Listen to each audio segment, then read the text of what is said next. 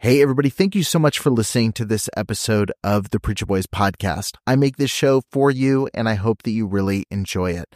I have a lot of people that ask me how they can support the show financially, and you can do that by heading over to patreon.com/preacherboys. You're going to get access to exclusive content, including early releases of episodes. I've got a couple episodes right now that have been released at least a month early over on Patreon. You've got access to things like unique merch, depending on what tier you join, and you get access to some behind-the-scenes content that I'm posting within the group. So head over to patreon.com/preacherboys and become a member over there today.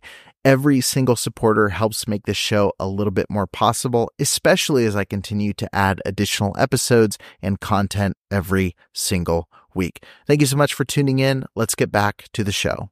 Trigger warning. This podcast contains descriptions of various abusive situations. Listener discretion is advised. You are listening to the Preacher Boys Podcast, a podcast shedding light on decades of mental, physical, and sexual abuse within the independent fundamental Baptist movement. The testimonies shared on this podcast are told from the personal experience and perspective of the survivors. Not all legal outcomes are known or final. Any suspect is presumed innocent until proven guilty in the court of law.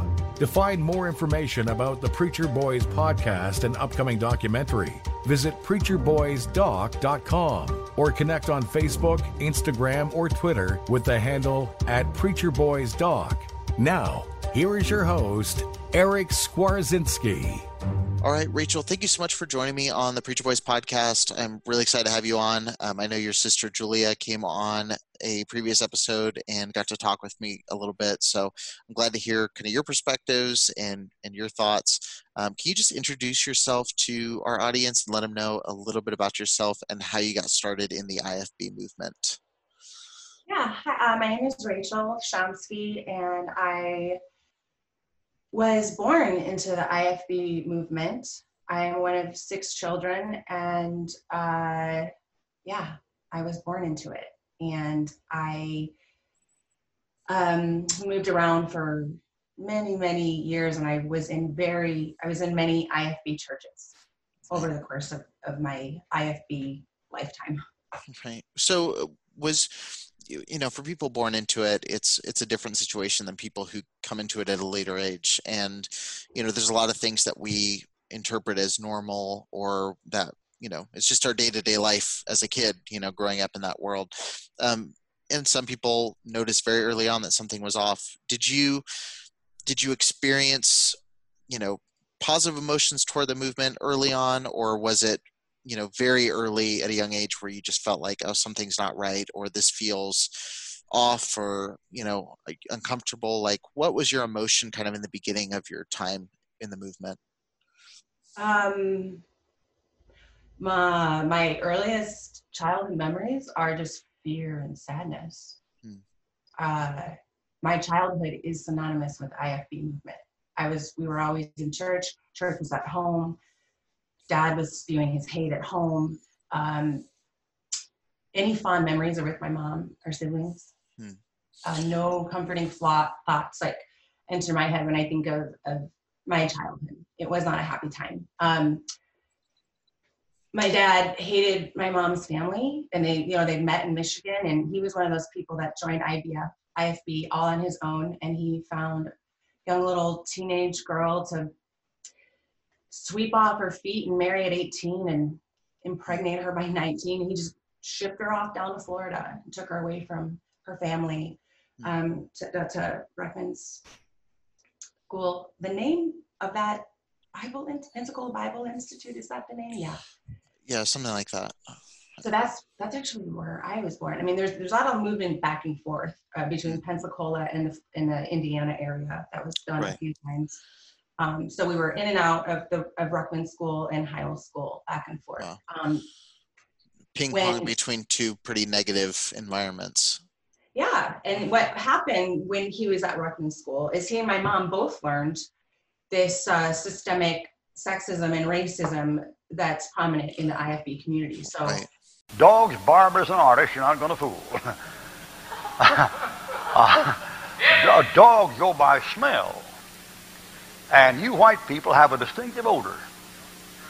And if you talk to an honest nigger, he'll tell you it's like a wet chicken. That's what he'll say. Or sometimes they call you turkey. And a black man has a smell. And an Oriental has a smell. Now, old Ruckman, you a foot. I wasn't born yesterday or the day before. I've been around. I've been most everywhere. There's a song about that. But you take, if I'm in a Quonset hut at night over in the Philippines, out there in the jungle, and a flip comes in there, they call them gooks. A flip comes in the middle of the night and goes through there at night, I can smell him when he comes in the door. Now those guys in Vietnam, you really smell that, and that's of course what they eat. They eat a thing that, that thing puts out an odor, boy. You can smell that thing a half a mile off. But a Filipino or a Chinese or Japanese has shower, right guard, left guard, they have an odor. I said to my colored maid one time, I said, do us white folks smell funny to you as you do to us? And she said, yes, sir, boss, you sure do. She is honest, He was taught that man is superior to woman. I mean, you got to watch that big flabbing mouth. Now, I know what you ladies think. You think these men are so dumb. They'd be fooled that little snip. She just wraps him around, all that kind of stuff. No, you got it wrong. You got it wrong. That Bible says Adam wasn't deceived, but the woman being deceived was in the transgression. That's what it says. You ladies got to get down. You better get it down. When a man sins, he figures for his sins. He plans it. He plots it. You get talked into it. You get convinced. You go along with your feelings. Men aren't like that.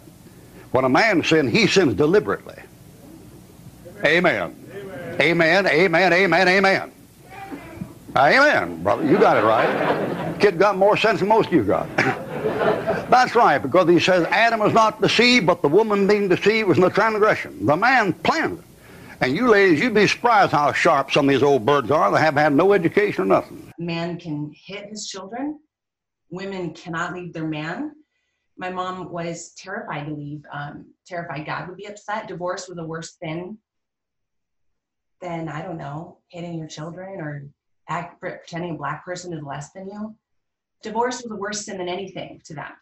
Yeah. And so my mom was legitimately scared to leave for a lot of reasons. And I know that fear because I was raised in that home. My mom, her friend is the reason that I'm even here today.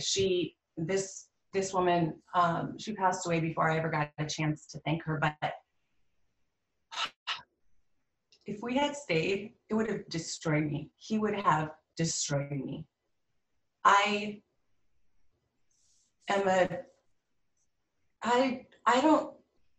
know if fragile is the right word, but I'm a sensitive person. I was born that way. I'm an empath. And my worst memories are not of what he's done to me, but what he did to the people I love. And he hurt me. All in the name of, God. I mean, the church had his back. The physical and psychological abuse that we suffered from our father is a direct result of his ties to the church.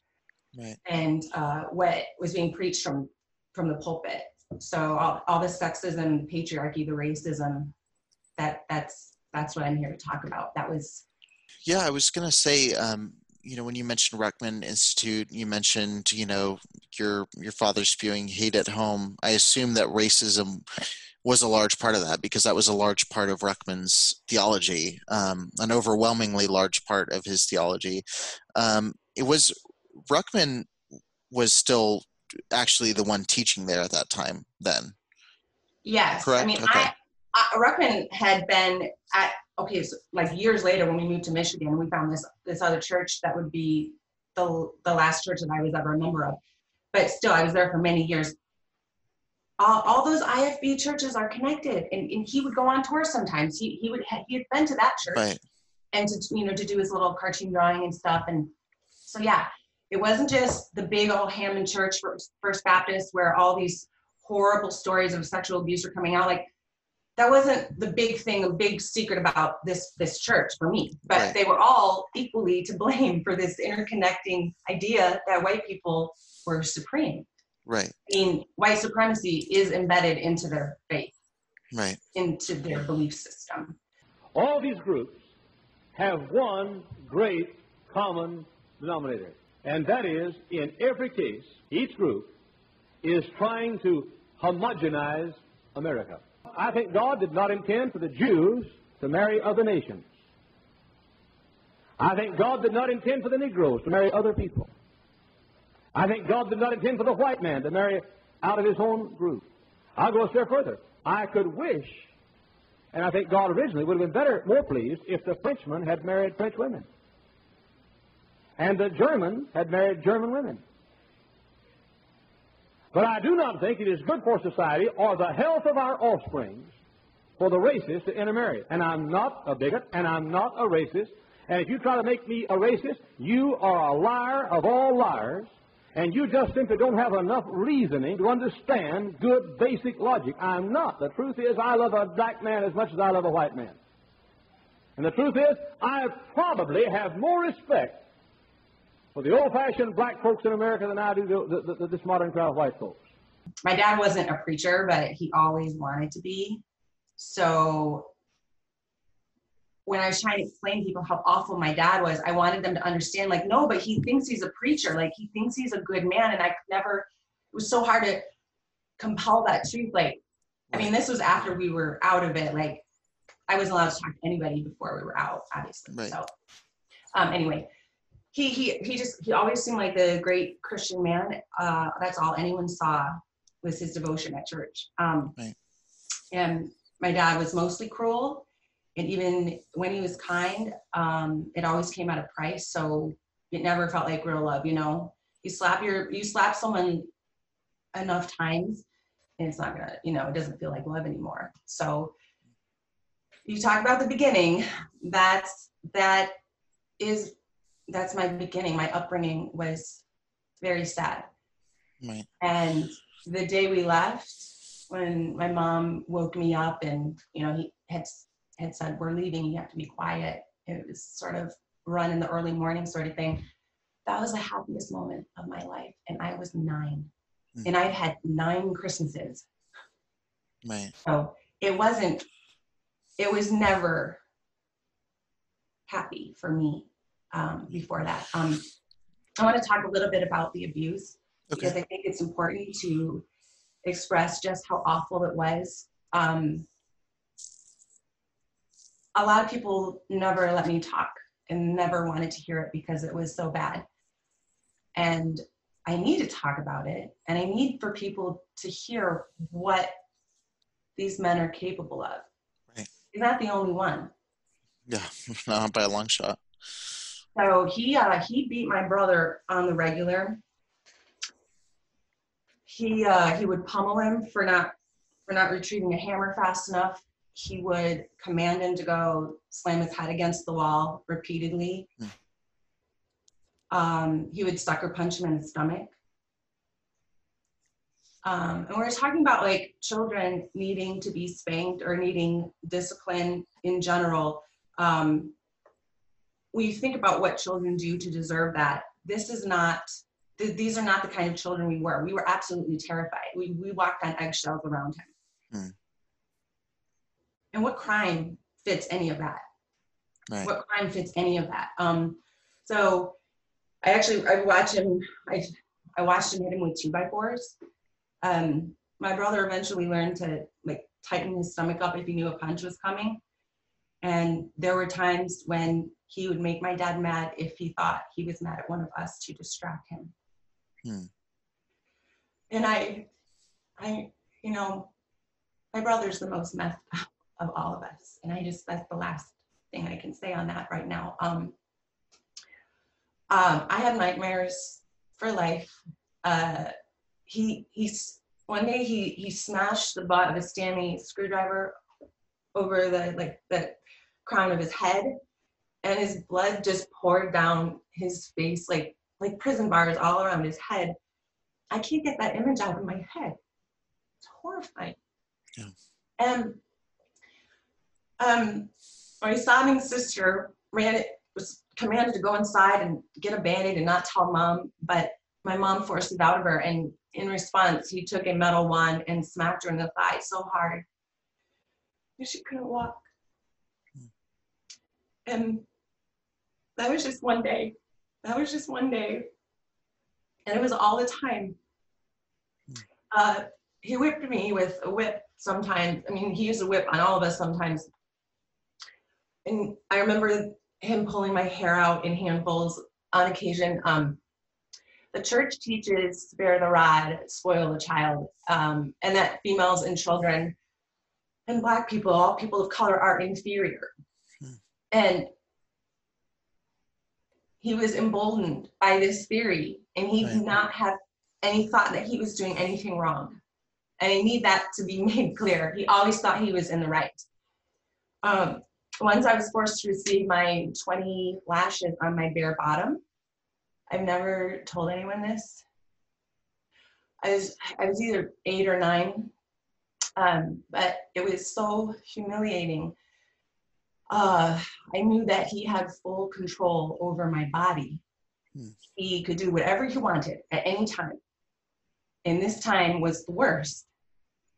I felt naked, I was naked, and I felt shameful. It was sexual in nature, and I knew it. I knew that this was weird. And the pain I felt from the lashes left my body, but the scars from that, I can still feel that shameful nakedness. If I think about that. And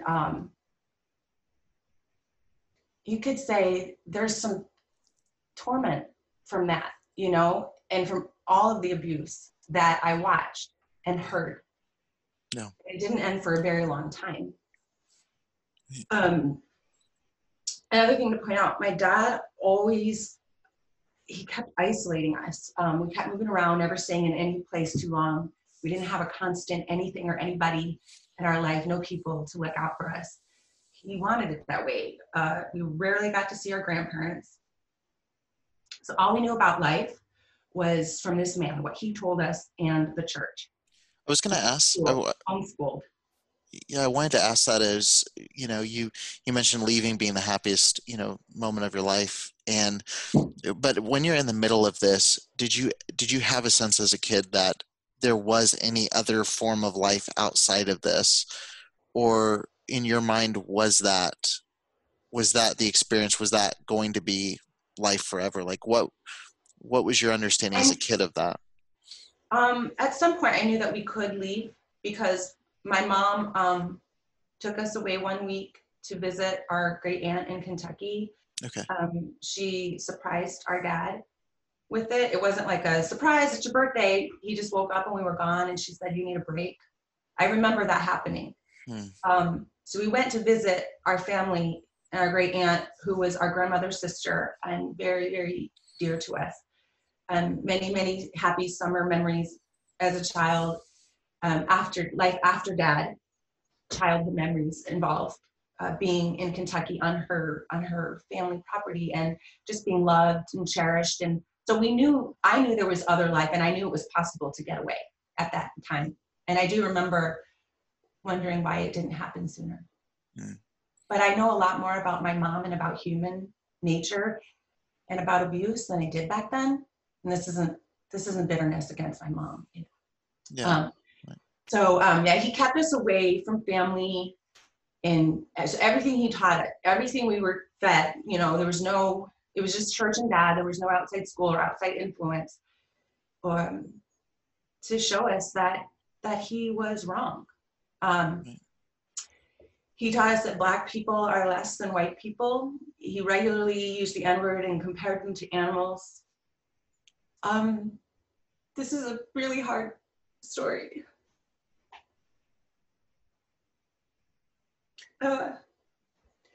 This happened in a grocery store. My brother was 3 or 4 and I was maybe 1 or 2. We're 18 months apart. I don't know. He's older, and he told an innocent Black woman, he told her that she looked like a monkey. A monkey, because that is what we were told And I was singing it in the cart. Monkey, monkey. Like,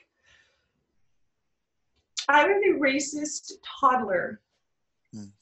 And that is the start of that. We heard his hate speech all the time. It was constantly expressed that Black people were beneath us. And my dad, he worked in a mostly Black community in Gary, Indiana, and was very eager to take their business and then speak ill of them and everyone liked them whenever he had a chance.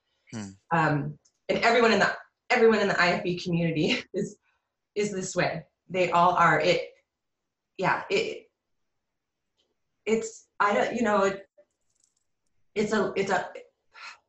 took a series of events to open my eyes, right, because of how systemic and brainwashed I've been. The churches were preaching from the pulpit that Black people are more like animals. This is the hardest thing I've ever had to say out loud in my life. I feel like I've waited too long, but this is the real ugly truth about IFB.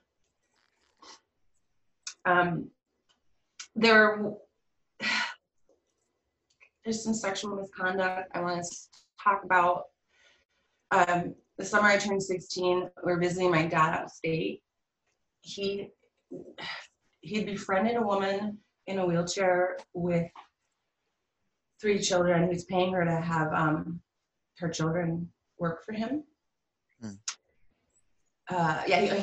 He always owned his own business. He has for a very long time, and that was another way to further isolate us. He homeschooled us, and we worked for him. Okay. So we had to do our schooling, and like us 3 older children actually went out on jobs with him, and it was another chance for us to be abused and hurt. Child labor, obviously, but like construction type jobs or cleaning carpets. Okay. Cleaning carpets. So a lot of heavy work actually, and if you didn't get out of the way, you would get burned on purpose. Oh. So my sister actually was burned the last time she was working for him to earn money for college. She was 19, and he burned her badly. Anyway, so yeah, he runs his own carpet cleaning business, and I'm like, oh, he's just found these kids for hire, whatever. He always needed help. But there was something unusual about the daughter. She was my age. I couldn't really put my finger on it, but there was something awkward about him and his attention to her. And I found out years later that he actually was having a relationship with her. She was 16. I don't know what kind of relationship it was. My sister ran into a former employee of his years later, and he told her that he had walked in on them. So I called him out in a letter. And when he wrote back, he owned it with excuses. He said, I still have the letter. I only read it one time, but he told me that I don't understand a man's needs. And I remember thinking, well, geez, if men are that weak, why does the patriarchy exist? It seems like we could take it down in an instant if you're that weak. No. I've always felt that way. Right. Men are supposed to be so strong. Apparently you're not. You've always blamed women for your weakness. So you're not stronger than us. I remember him making a very inappropriate joke about my sister being his wife in front of people at church. He's always been a bit pervy, and I'm sure he's victimized others that I don't know about. You know, he raped my mom. That resulted in a child. Like, he always got what he wanted. This was before the time when wives were allowed to own that they were involved in sex that they didn't want, and that is actually rape. They're not allowed to say no. That's another thing that the church teaches. That your body is not your own if you are married to a man. Anyway, so yeah, that was just one of the really hard bits. And I know of other people's sexual abuse within the churches in my area. Not really my stories to tell, but it's happened to people I know, and they were called a liar. They were called a whore at 13, and he was an adult. And it's literally how she found out what sex was. Right. How can that be her fault? Right. So, I mean, girls were being dismissed all the time, called liars. I know wives who were tortured and raped by their husbands who had to fight really hard to get their own father to take their side. Yeah. It is a man's religion. It is a man's cult. Right. My mom, when she finally left my dad, had zero support from her friends. She had that one non-religious friend that helped us, encouraged her leave, and even aided in our escape. But she was too afraid to speak out against my dad's behavior to the women in the church. Nobody checked in on us. They all believed my father's poison and just left her. The church effectively abandoned us. Right. In our time of need, in that sense, like everyone in that circle. So yeah, we found another church up north. But I realized pretty early on that it was a similar environment. It's very clear from the beginning to me. I was very scared, almost 10-year-old, and the first thing I met with was being bullied at school and at church. Right. That was the first thing. I want to say like 6 years, I was constantly bullied at both church and school. Right.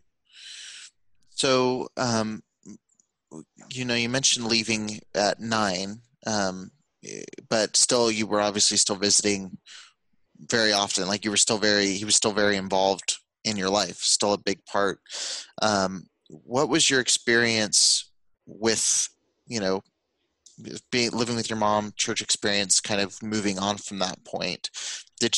Was she drawn to similar types of churches? Was she, was every place that you guys went kind of the same, even though things were a little bit different? Or I have been to several IFB churches in Michigan throughout my church lifespan, I guess, if for lack of a better term. They are all the same. They all believe the same message, just a different body of people. But they're all pretty much on the same thinking line. I would have gone to those churches when I was in more of a teenager, going to the youth rally type things, and that was the thing to do. But I don't know how many churches we visited when we first moved. A lot happened. We actually had a house fire the first summer when we left. We had a lot that happened. So a lot, in trauma will oversee over other memories. So while I have these vivid memories of before that time, there's stuff after it that when I was safe and okay, that is sort of like, I don't really remember how that played out. Right. But I don't know that we visited a bunch of churches. I feel like we found that church pretty early on. And it was a bit more relaxed in its stance because they didn't actually believe that women wearing pants was a sin at this church, but a lot of the other ones did. I mean, that's I grew up in a house where it was considered a sin for women to wear pants. And it continued when we left. My mom held on to that for a long time, unfortunately. Right. I was bullied at school for this. I was bullied at school and church for that, the fact that I couldn't wear pants and I had a lisp. I had a mole on my face. It was just, from the beginning didn't stand a chance. And these kids at school, or these kids at church, were pretty relentless. In the beginning, It was really hard. And the bullying didn't ever completely end. I was actually bullied as an adult. Someone vandalized my car in the church parking lot. I still don't know who did it, but I think it was the guy. This guy liked me and I didn't like him in return, and he was mean to me ever since. I mean, vicious. And this is another really personal, hurtful thing. I had an ex-boyfriend openly mock the flatness of my chest in public church company. multiple times. Him and his best friend, it was an ongoing joke for a few years, and not just by the boys, the girls teased me too. And it took a long time for me to register how much it affected me when I was younger. Right. I thought it was normal that people picked on each other, but now I know it's actually really cruel. No. It's actually sexual harassment. If you didn't know, when you talk about a woman's sexual body parts in front of her in public, it is sexual harassment. And this, from the time I was a teen into my early 20s, there was that kind of joke about me. How can these people believe us to be fearfully and wonderfully made? Why did God make me wrong? I mean, this was body shaming. I endured this for so long. It actually messed me up for a long time. It messes with your self-esteem. Right. And it's not an inclusive group. It's a very judging group. Right. So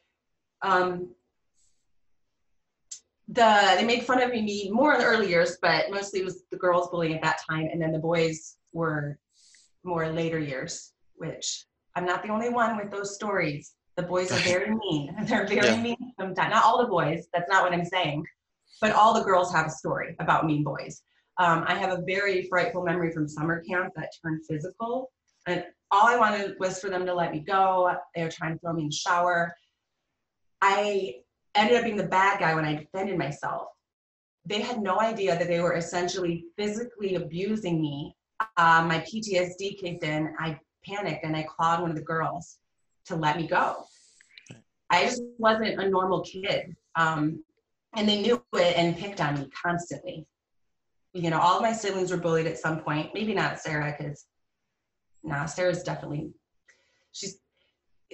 we've all got stories. It's so hard, you know, and we were losers. I want to say, like, once high school came around, the bullying and tormenting from the girls at church, you know, that kind of mostly subsided. And eventually we became friends, and I'm still friendly with some of them. I've been past that ideology and those beliefs a long time ago. So it's, you know, it's more of an estranged thing. I don't have, you know, I'm not living with that all the time, but at the time it was very painful and it caused me a lot of trauma. Right. So yeah, we were expecting love and acceptance at this church, but I was met with that from the beginning. An abused child, fatherless. No one wanted to listen to me talk, and I couldn't talk about the bad things. I was alone, and I needed therapy, and I got bullied instead. Yeah. You know, I should have been put right into therapy.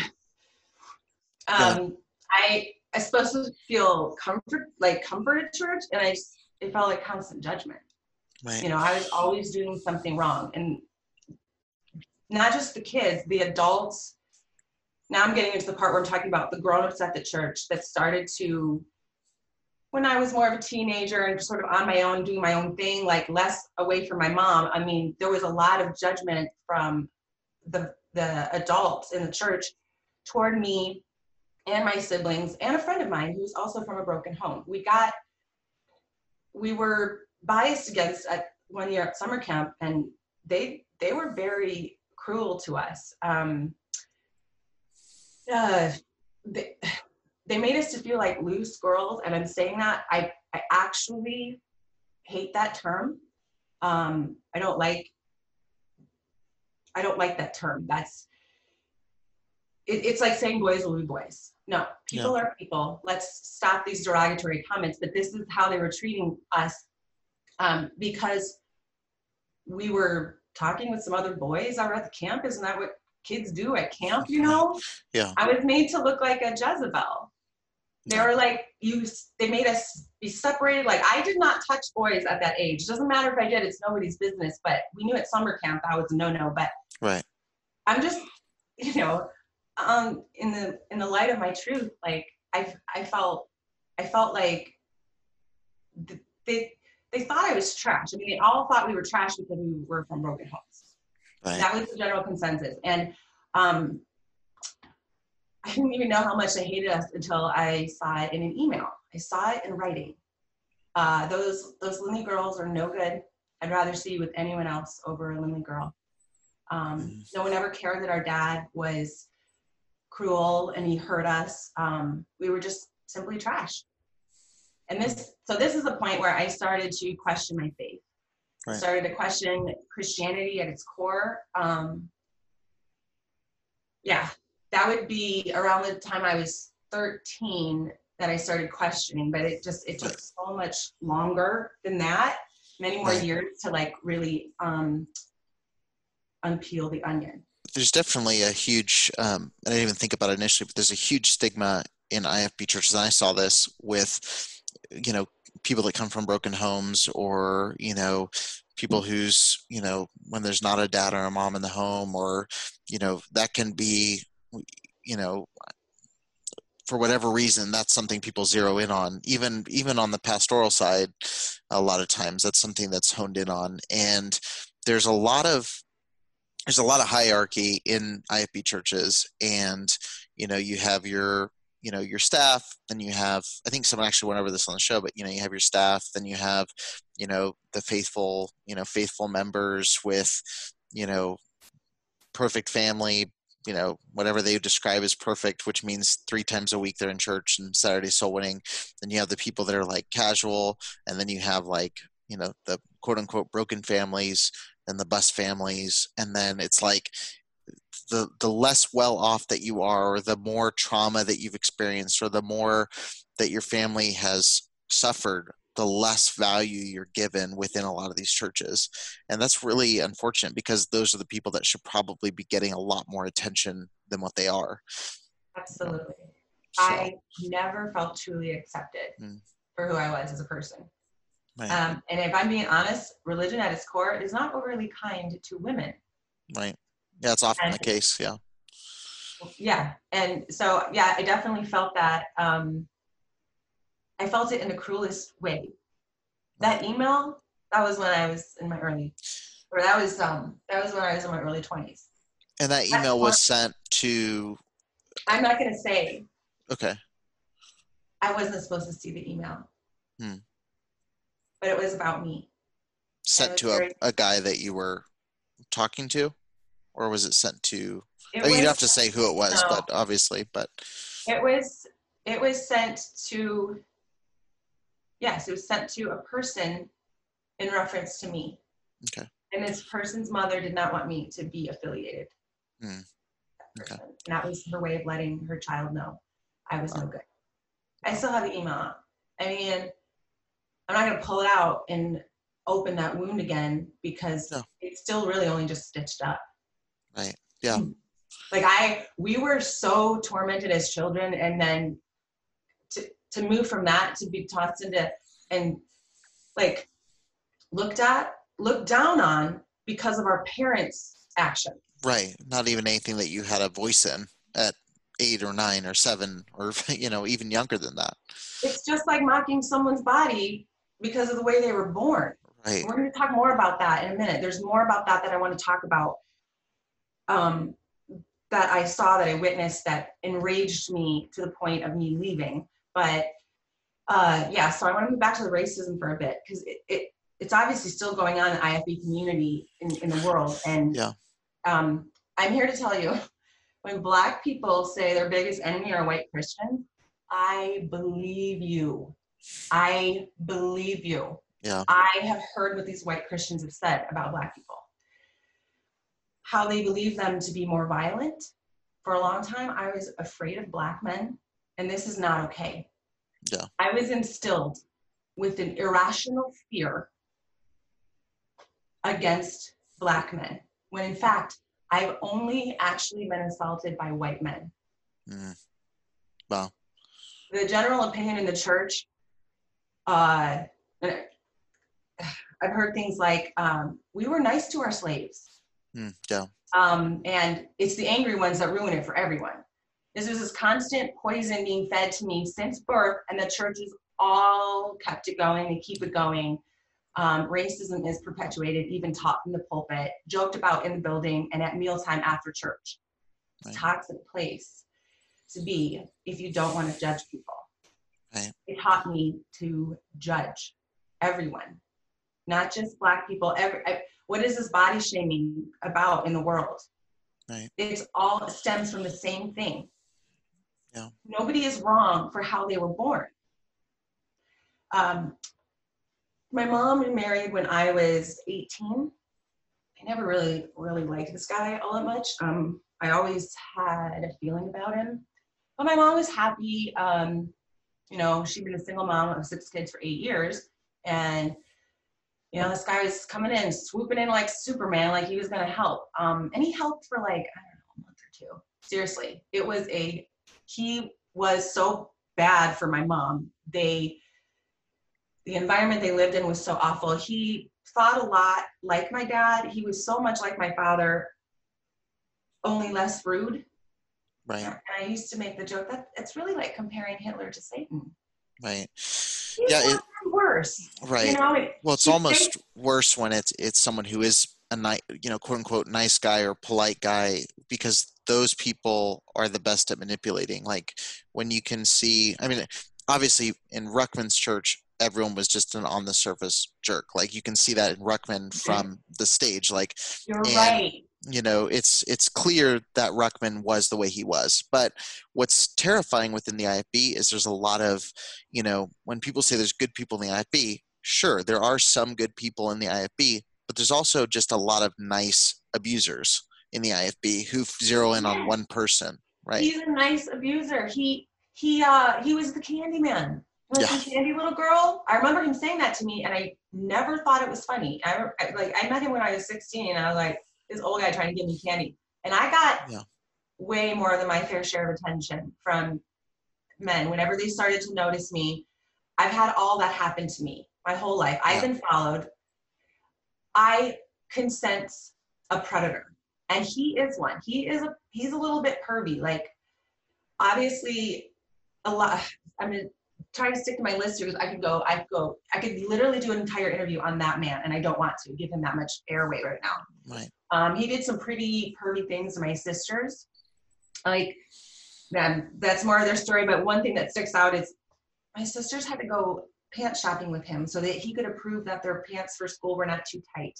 And I want to say this: there isn't a male out there that should be taking a daughter to the store, a little girl to the store for that purpose. Right. Yeah. It made them feel very uncomfortable. And he, again, was allowed to have access to their body in a way that he shouldn't have. Right. So we found out later from our nieces long after he was gone. Like, it's been like 9 years since my mom left, but it's been a long time. And they were together for like 12. They were together for a while. At one point, he was trying to groom my nieces when they were really young. And they told us some stuff. And I can't get into that, but not a good man. Yeah. You know, and again, he's viewed as a man of God. He's in church every time the doors are open, letting everyone in he's a good guy. He was very unkind to me over the years in many ways. He kicked me out of the house when I was 18. He abused my mother verbally, financially, emotionally. Again, I could do an interview just on this man. He has so much pride. He sees himself as sinless while he literally judges everyone else around him. He also kicked my youngest sister out of the house when she was 19. And so we have been subjugated to abuse our entire lives. Kicking someone out of the house is abuse. It's cruel. And he did it twice. And it was just, we never felt safe. I didn't feel safe with a man until, not when I met my husband, but years after knowing him. Years. And he's never been unkind to me. It wasn't just my family that was racist. I need to be very clear about that. Like, everybody around us there was always something. I can't go into every detail. I want to highlight a few pivotal ones. At 18, I started dating my first boyfriend. He used the N-word regularly, as well as his friends. There's always racist jokes bounced around, regularly a topic of conversation to tell racist jokes. I don't recall my involvement completely. Perhaps I wanted to scorch that from my own memory, but I never I never told them to shut up. Yeah. I regret that. I don't remember using the N-word, but I always heard it in my brain, not at Black people, but I could hear my dad's voice. I can't light the match to take that off my brain. There's nothing I can do to take it off my brain. And he did that to me. No. My ex-boyfriend also regularly mocked people with Down syndrome, claiming that the word mongoloid is funny. He would see a person in public and just start laughing. This is not a kind, loving, compassionate group of people. These people teach and live hate underneath the surface. And sometimes I'm not sure they know it, how hateful they are. They judge people on the regular for how God made them, Right. for how God created these humans. They are mocked for it. Right. They don't even believe that God, how could they even believe God made these people, or else how could he have created them so wrong? You know? Why would God create different skin colors? And why are you telling him he did it wrong? Right. This is my question to the IFB world. Why are you telling God that he was wrong to create different skin colors? Yeah, I think you hit a nail on the head with, people not realizing fully how wrong a lot of this stuff is. And like I've said this on the show before, like there were things that I was very comfortable saying as a high schooler, things that, jokes I was and I think I think I intended to shock more than I intended to be mean-spirited, I guess. But, there was there's an element of that, but there's things that I said, where it was so normalized, even though I grew up in a very tame, like compared to what I know about Ruckman, very tame environment. I grew up in probably the tamest version of IFB you could get, but we were still very comfortable mocking people, very comfortable saying, racist jokes. Very, that was something even up till a few years ago. There were, there's still things I'll catch myself where, oh, that's a joke that my youth pastor used to tell me, or that's a joke that where, or something will slip out. And I'm like, why did I say that? Like, that's so far removed from how I actually feel about an entire group of people. And, but it gets so normalized. And again, it falls into that nice guy thing of like, well, they're really nice to me, so obviously anything they're saying is like totally fine. We don't have to consider the feelings of anybody else, Right. It's just insane how much of it was going on every day. One of my close friends at the time, at her graduation party, her brother took a snow cone cup and drew eye holes and made it into a KKK hood as a joke. And I remember I would have been like 15, and I remember finding it wholly offensive, and I was shocked by it. The party was at the church. No. She took it down immediately, but that's the vibe for some of this, for some of these people. And I had someone claim their fathers be the closest man to Jesus Christ that they ever knew. And I just want to say, how can that be? How can the closest man to Jesus Christ be a person that used the N-word? Right. Yeah. It's just embedded in this religion. At one point, the pastor compared Black people to vicious breeds of dogs. And so to learn that there were people in the church that supported the KKK, or at the very least thought it was funny enough, that was a really hard slap in the face of truth for me. Right. That moment always stood out to me, and I vowed to never support the KKK or any hate group. They are absolutely terrorists. Right. So any white Christian that says the KKK should have a voice, what are you doing? They are terrorists. But this isn't, at 15, when I realized, some Christians still support the KKK, and I'm immediately horrified. I'm still not racist, it's big onion. Right. This is just the beginning of me starting to learn the truth for myself. And I had to. You weren't allowed to ask questions, especially if you especially if you were a girl. Right. Yeah, especially not. Yeah. My sister met one of the very few Black men to come to our church. And this is a shameful truth on my part. When they became pregnant, they surprised us with a marriage, and rather than support her in her time of need, I was cruel, because that was what I was taught to be. Right. I was hurt. You know, I felt like the secrecy really hurt. But now I wish I had been able to support her the way I would now, the way I know that there is nothing so evil about creating a baby, to be received of that kind of ridicule and shame that she was given. So she has a lot of hurt. Anyway, it was a few months of like, what the heck is going on here? But then, you know, by the time my nephew was here, like, we couldn't wait to meet him. That was the natural reaction. Like, that's, all of us sisters rallied around her.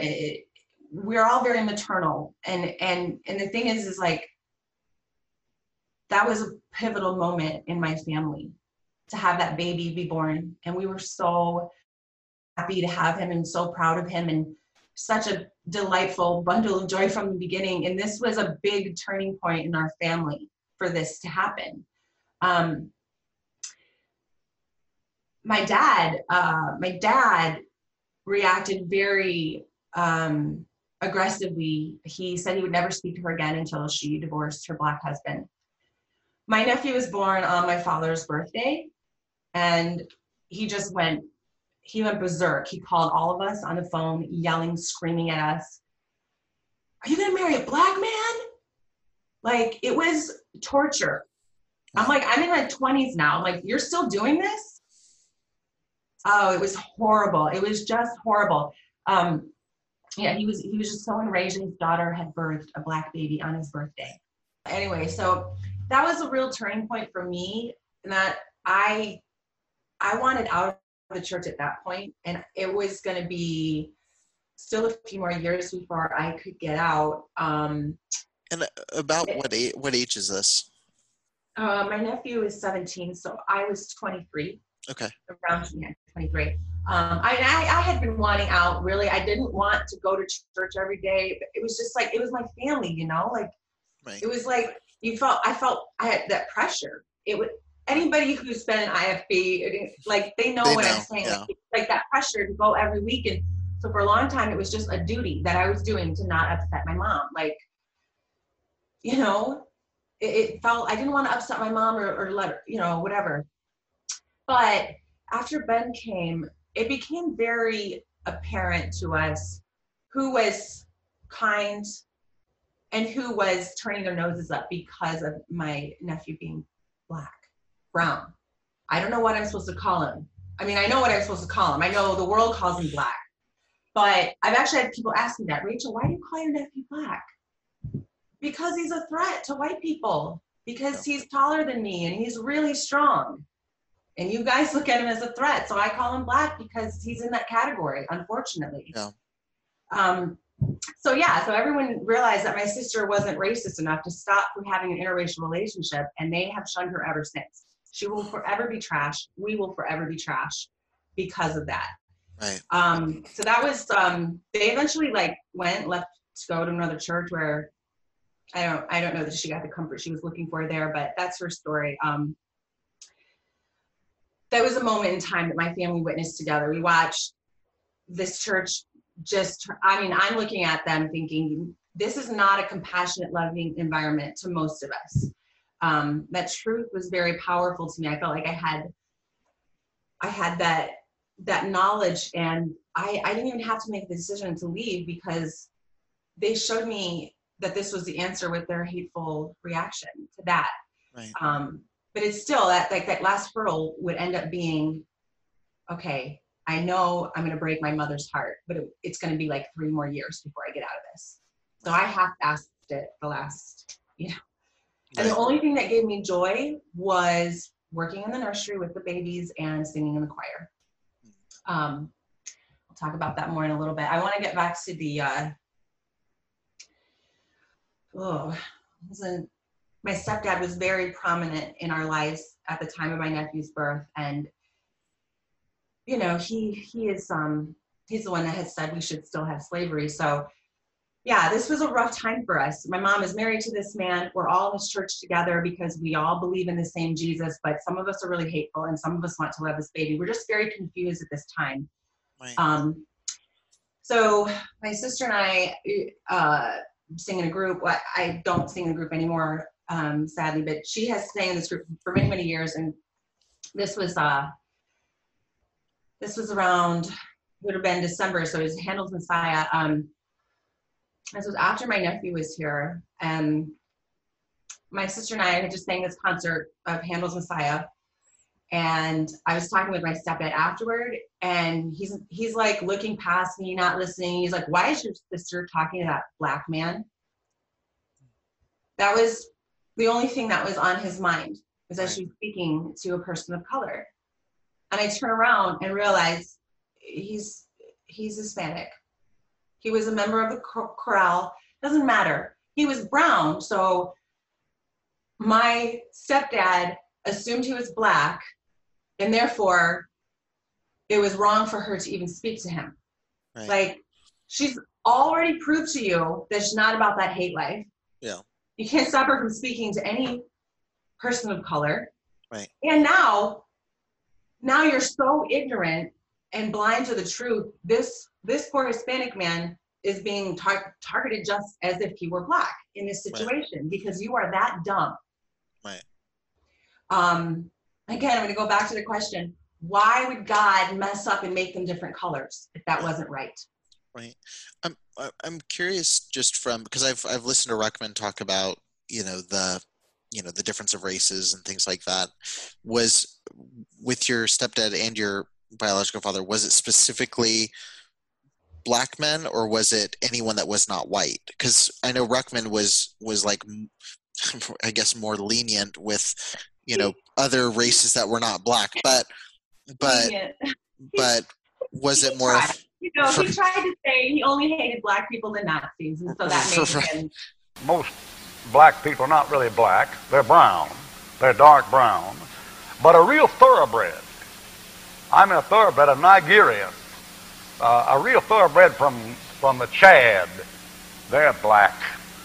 And I mean just as black as shoe polish, boy. Just black. They're black. Some of those beautiful kids in the world are Japanese American kids or Korean American kids. And as a matter of fact, a lot of you folks in North Carolina got the blood in you because you got it from Indians, you got it from Cherokee. And those are Shemites. And most are out in Hollywood and out in these beauty contests, Miss America contests and this and that. Most of the winners, of course they're putting in blacks now. You got to get a token in there, to make it look good. Because you got a lot of people watching television, That's all the stuff is. That's all it is. All the world it is, You know what a break dance is, don't you? That's watermelon withdrawal. I think it was kind of variable across the board within certain churches. My dad did find and order a mail order bride from the Philippines who was 18 years his junior. So I guess he's not that racist against Filipino people, but make no mistake, he's racist against all people of color. Even though you can marry a black woman and still be racist. Like it doesn't. So I would say there were other people of color in the churches that I would see sometimes, but I mean the general rhetoric was pretty much the same. Not definitely more racism toward black people, but sort of light racism toward other people of color. Hands down, no doubt about it. Yeah, I think they really hate the Muslim community too. Right. Oh, that was huge even where I was, and I wasn't in but in Michigan, where I think that was almost I mean, that was almost a conservative thing. I think that came with the politics of IFB people, but I've wandered into that territory before, and it's gotten pretty heated. So, but no, I actually had someone. I posted a screenshot of a deacon. I forget where the church was, but he had basically commented on an advertisement. It was like, I think it was, or I don't know who it was, but it was like a black athlete or actor and a white wife, and he posted a picture of it and said, interracial couples make me not want to buy from these companies, and it sickens me, disgusts me. This was 2019, mind you. God. And so I posted a screenshot, and and the guy that reached out to me was a very nice guy, at least on the phone, but he said, hey, this is my father-in-law. He said, I know he said that, and that's crazy. And I was like, yeah, I don't really know what your butt's going to be on this. He's like, but he's been married to an Asian woman for 40 years. And I was like, but you still can be racist.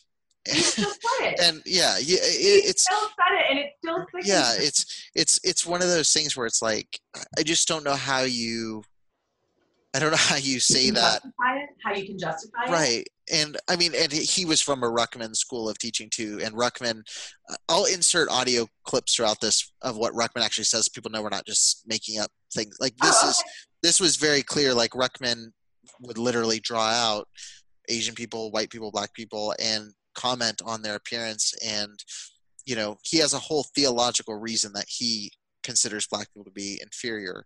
And, obviously none of it's accurate information, but it's one of those things where, like, if you were to tell me this, I didn't know who Ruckman was, I'd be like, no, it couldn't have been that specifically bad. Like, but it's bad. Like, there's really no way to overstate Ruckman's racism in any way.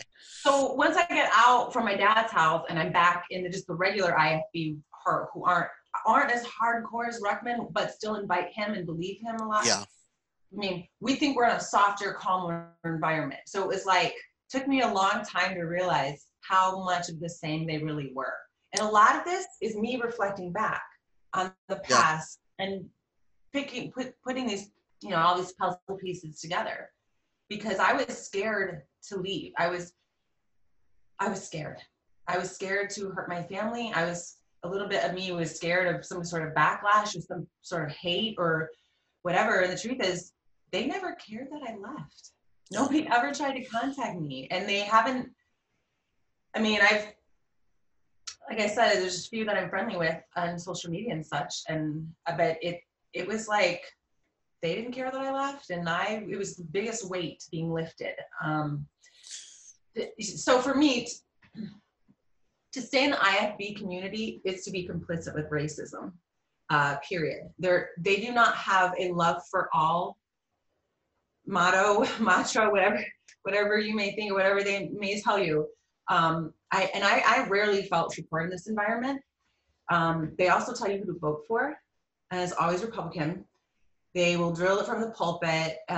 They don't like separation of church and state. And it's always a special joy for me to introduce to you political leaders, but they also describe themselves as God-fearing and Christian. I have long heard of First Baptist Church, the reputation and renown of your pastor, and this ministry rings across the state of Indiana and across the nation, and it is my high honor to be with you at last. I'm not only going to vote, I'm going to use every ounce of my influence to encourage others to do the same. Don't just determine to vote yourself for the nominee on the Republican ticket, Donald Trump and Mike Pence, but encourage everyone you know to do the same. Nothing ever will overcome the Lord our God, not even the politicians. And that is why the West Coast Baptist College Choir is our most valuable patriot. We can look at this and get disgusted and talk to our fellow Baptist about it over a Chick-fil-A sandwich, or we can actually get involved.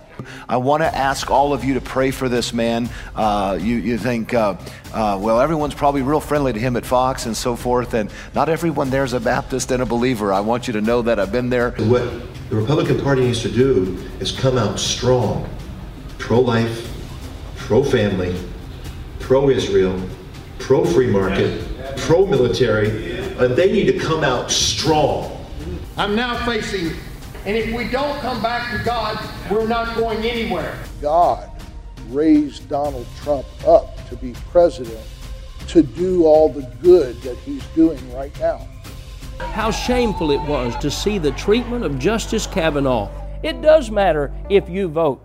America has been given another chance. Let's get behind Ted Cruz for president. It was so awful to listen to, and it left me confused and bewildered. And when I first voted, I voted Republican because I listened to them. That's your job, yeah. It's very, very not cool to use your pulpit for that kind that soapbox, that political garbage. And at that time, young, impressionable people. And at that time, technically wasn't legally something that they were supposed to do. I think there was a rule. No, I think it's actually illegal. But it is now legal. So Trump's under Trump that changed because that's his demographic. Again, I won't wander too much into that minefield right now. I will get rid of and totally destroy the Johnson Amendment and allow our representatives of faith to speak freely and without fear of retribution. I will do that, remember. The Johnson Amendment is named after former President Lyndon Johnson, who introduced it when he was a senator in 1954. It prevents tax-exempt nonprofits, notably churches, from donating to candidates. Democrats argue the amendment is an important barrier between church and state. It was very much, I remember Johnson's motives were as a kid parochial. with, a teenager was with his way of fending off a Obama, Romney, Senate opponent. And it was just very clear. They wouldn't say the name, but it was very heavily implied who you were supposed to vote for in that group. And same with Trump. And I was in a church in Virginia, and I remember everybody getting up, praying around the flag and saying, God put who you want here. But it was anything you could say without saying like, oh, it was Trump. Like anything but saying that. It could be him or her. We know who I hope it is. And then this is a topic that really frustrated. One of my last projects as a videographer in the IFB was I was recording an event, and they were talking about the Trump Hillary election. And I just remember some of the quotes, like it was Chuck Harding, I'll just name him, but he had founded Awake America, which is like a big coalition of IFB pastors. And I just remember statements like, just when I thought there was going to be a woman president, God stepped in. And just when it was like, and I was already out of the IFB when I was hearing that. I was just taking a contract job, and I was like, okay. But that kind of was one of those, that whole last event sealed the deal for me in a lot of ways of like, oh, this isn't just someone I disagree with. Like, this is a toxic, and it's toxic from the foundational level of what this organization is. It's not a situation where it's, certain churches are toxic, certain, our country's beginning, our country's foundation was built on this religious web that they've invented. I mean, that they created, it takes different names, but it's the same essential thing. Mm-hmm. Yeah. And again, there are churches, there are good churches that manage to be decent in this world, but the ones that are truly IFB and that absorb that, the way I've seen it is the ones that are good don't stay IFB very long. They switch to a different denomination. It's just not from a foundational level, like what was started back in the 30s, 40s, 50s. It hasn't changed. We talk about reforming the movement. Like, it's been this. It's been racist and sexist for decades. So if you're going to take it back to the days of what, Jack Hiles? You're going to take it back to the days of what, Ruckman? Or which forefather of the IFB do you want to go back to? Because it kind of looks like the worst version of the IFB is the origin. Kind of were all bad apples. That's what we're finding out. There's all the corruption and cover-up. My mom has stories of Hiles Anderson. I'm sure. And my mom has some stories So yeah, I mean, I don't know if she'll do an interview with that. I mean, she knew what was going down when Jack Hyles was still alive. But I wanted to talk about this sort of transition into when I started getting out. Okay. So I told you that the real reason for me taking so long to leave is that I was, worried about hurting my family. So I had gotten to the point where I just felt like I had to claw my way out of this hole, of this structure where I didn't believe anything they were teaching. I didn't want to be racist. I didn't want to hear all this stuff all the time. And I was in this happy relationship. I was engaged, and I sort of looked at that like that was my ticket. Everyone's going to accept that I can do whatever I want. I'm married now. Yeah, so now you have an identity of your own. I was 28 years. I was 28 years old when I got engaged. So were you living at home during this? No, or were you living by yourself? Okay. I'm going to talk about that. Because that's part of the pain. So basically, I was the first person in my family to question and the first to walk. It was really hard. Some of my sisters said and did some pretty hurtful things. One of my sisters was responsible for telling my Sunday school teacher that I was living with my boyfriend. I think that was before we were engaged. And then my other sister called me whore for an undetermined amount of time when she was referencing me to one of the other sisters. I've made my peace with my sisters, so I'm not crying about that. Like, I actually know how hurt they were and how scared they were, and that's why they reacted that way. But it's just another level of the toxicity, because it was very hurtful to have my family turn on me. But I know some people's families have turned and never looked back. Right. And so I'm grateful that my family has stuck with me. Anyway, so the thing is, Christians love these Christians in this environment, they just love to judge. They love to hate sinners. As much as they say, no, we hate the sin, we love the sinner, they love to judge anyone and everyone. We talk about like physical judgments, so we're talking about like their morality judgments. Like, it was constant in that group, in that environment. They really do. It's a sick, twisted mind trick when you spout the Bible. We got to love one another as our own selves, but it's nothing. I felt at the end of it, I could call it this, nothing but judgment and ridicule for, almost 20 years of me being in and out of there. So when I left, it was like I was coming out of the non-church closet, I was dating a faithless man, and I moved him before we were engaged, and I wasn't concerned with getting married. That actually terrified me. I didn't. And a skateboarder, so he's a bit of a bad boy too. You saw that my husband's a skateboarder? You told me before we started recording. Oh, okay. I can cut that if you don't want to give away his secret identity. He had a black trench coat and everything. That's awesome. Eric, if you're going to go for it, you got to go for it, He had a chain for a minute. Oh, I'm so glad it's over. Anyway, so I wasn't concerned about getting married because I was finally in the first healthy relationship of my life.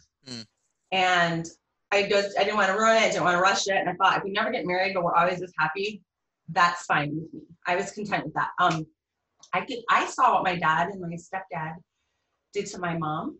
They have done they're both responsible for horrible sins against my mother.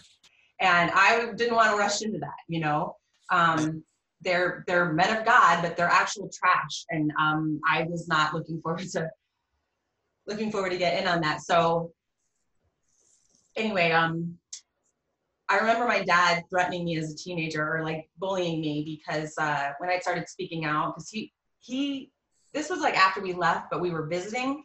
So it got to the point where I found my voice, and he knew I could rat him out. I wasn't going to let him hurt me again.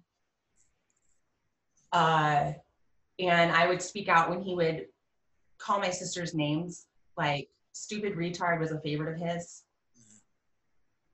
So that was, but anyway, I eventually found my voice, and he eventually backed down, and he started actually to dislike me at that point. And he never really liked me since. I'm fine with that. But again, I as terrified and wounded as terrified as he made me, and all of the things that he did to me that I still live with every day, I'm not actually sitting in front of him afraid of him. I just ew, you know, I'm done. We don't have a relationship. He doesn't have a relationship with any of us really. But I wanted to touch back. So we talked about leaving and how it took so long. But as soon as it was over, it was like the Band-Aid, you know? And I was just being patient, waiting for my family to, you know, come around more. And they did. They came around so fast. They knew I was happy. It was just like, it was just that shock that I came out of the you left the tribe. Yeah. I came out, I was sleeping with my boyfriend. Now everybody knows. So fast forward later to like, this was like before our wedding, this gossip started circulating around the church, and I had already left. So the story goes, someone from my husband's family, extended family, ran into somebody from my old church. And so these two have a conversation, and his family member is like, oh yeah, they're living together, they're living in sin. And this person like, what? She sings in the choir and she teaches in the nursery, or she's in the nursery. That was the original, like, and there was something being thrown around, like there was a Sunday school class. So that's what started the rumor, this little conversation. And my sister heard it on a totally different occasion and brought it back to me, because what had ended up happening is somebody got the other Rachel confused. So now the other Rachel was being labeled a whore or whatever else they were calling me. And I was furious because I already left the church. Why are you dragging me into this?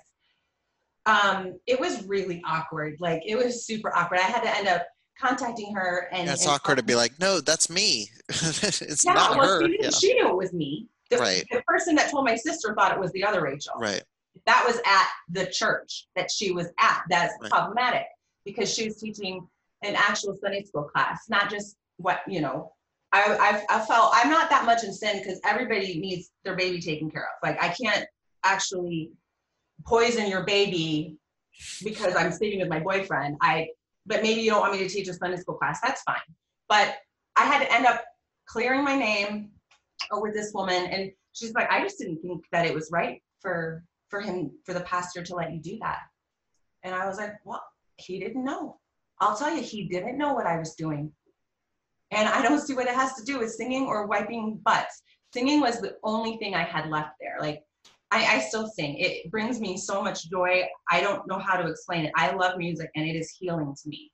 And at that time, even though it was that music, it was healing to me. So that was like, man, when it's over, like, screw you guys. I don't need this. It just felt like that kind of, I felt like a Scarlet Woman for so long, even before I was one. You know, what did you think I was going to become after you treated me like that? But that was, again, that was family. You know, that's part of my extended family, and nothing good has come from that. And the kicker, we actually eloped, and we were already married at that time, and I couldn't just come out and say it. I mean, because, well, I guess I could have. The idea was, I don't care if you know about this. I don't care if you're judging me, because I was not ashamed of my action. I wanted her to not talk gossip about someone else and drag their name through the mud, which is how rumors get started in the first place. Being raised in the IFB cult as it was, that I have suffered like such a tremendous amount of pain my entire life in that realm. Mm-hmm. I'm currently in therapy and probably will be in some capacity for the remainder of my life. It helps me work through the demons. I battle with depression, Anxiety is a daily struggle, and I have PTSD. Did you know that every person that has anxiety has either suffered severe trauma or abandonment as a child? And I had both. I wrote something down last night when I was thinking, and I just want to pull it up. It is very lonely being a victim of childhood abuse. We will have fear, anxiety, depression, PTSD for the rest of our lives. Many people who've never experienced this type of abuse do not want to listen to our truth. It makes them uncomfortable. Even my own husband sometimes won't be able to listen to my truth because it makes him sad. And it's really hard for me. The only people that truly understand me are the people that went through the same trauma. I'll always have my family, but it is a very lonely world we live in sometimes.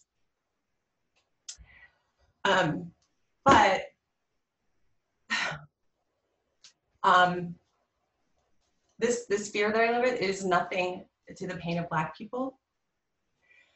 And I won't stay silent any longer. The whole reason I did this was to open up. The Black community is calling out for us white people to own and confess our racism. I can't be the best nephew to I can't be the best aunt to my nephew if I'm not honest about my past. And the truth is,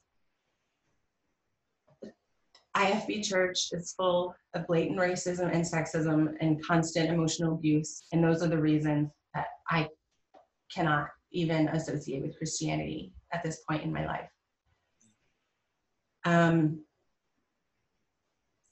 Yeah, that's it. That's what I had to do. And I haven't revisited a lot of these things until I did this. So this has been kind of eye-opening for me to revisit these pains, but there was never a more important time to be open and honest about the systemic racism embedded in the IFB community than right now. And I hope if you're listening and you're scared out there, you're not alone. And you can talk to me. There's a whole bunch of us that are in this together. And Eric, I just want to say thank you so much for having me. Yeah, absolutely. I feel pretty raw right now.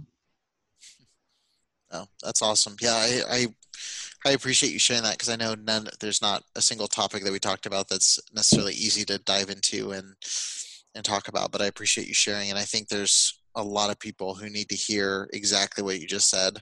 Because even if they didn't experience, Ruckman is an extreme version, and the version that you're in, but you can see the fruit of that stuff all throughout this movement. I see it pop up in conversations, whether or not, you're listening and, you're thinking, oh yeah, I saw racism, you saw sexism, you saw, at the very least, you saw hate towards somebody. And that's something that I've seen almost, I can count on one hand the amount of churches I've been to where I didn't see it towards some people group.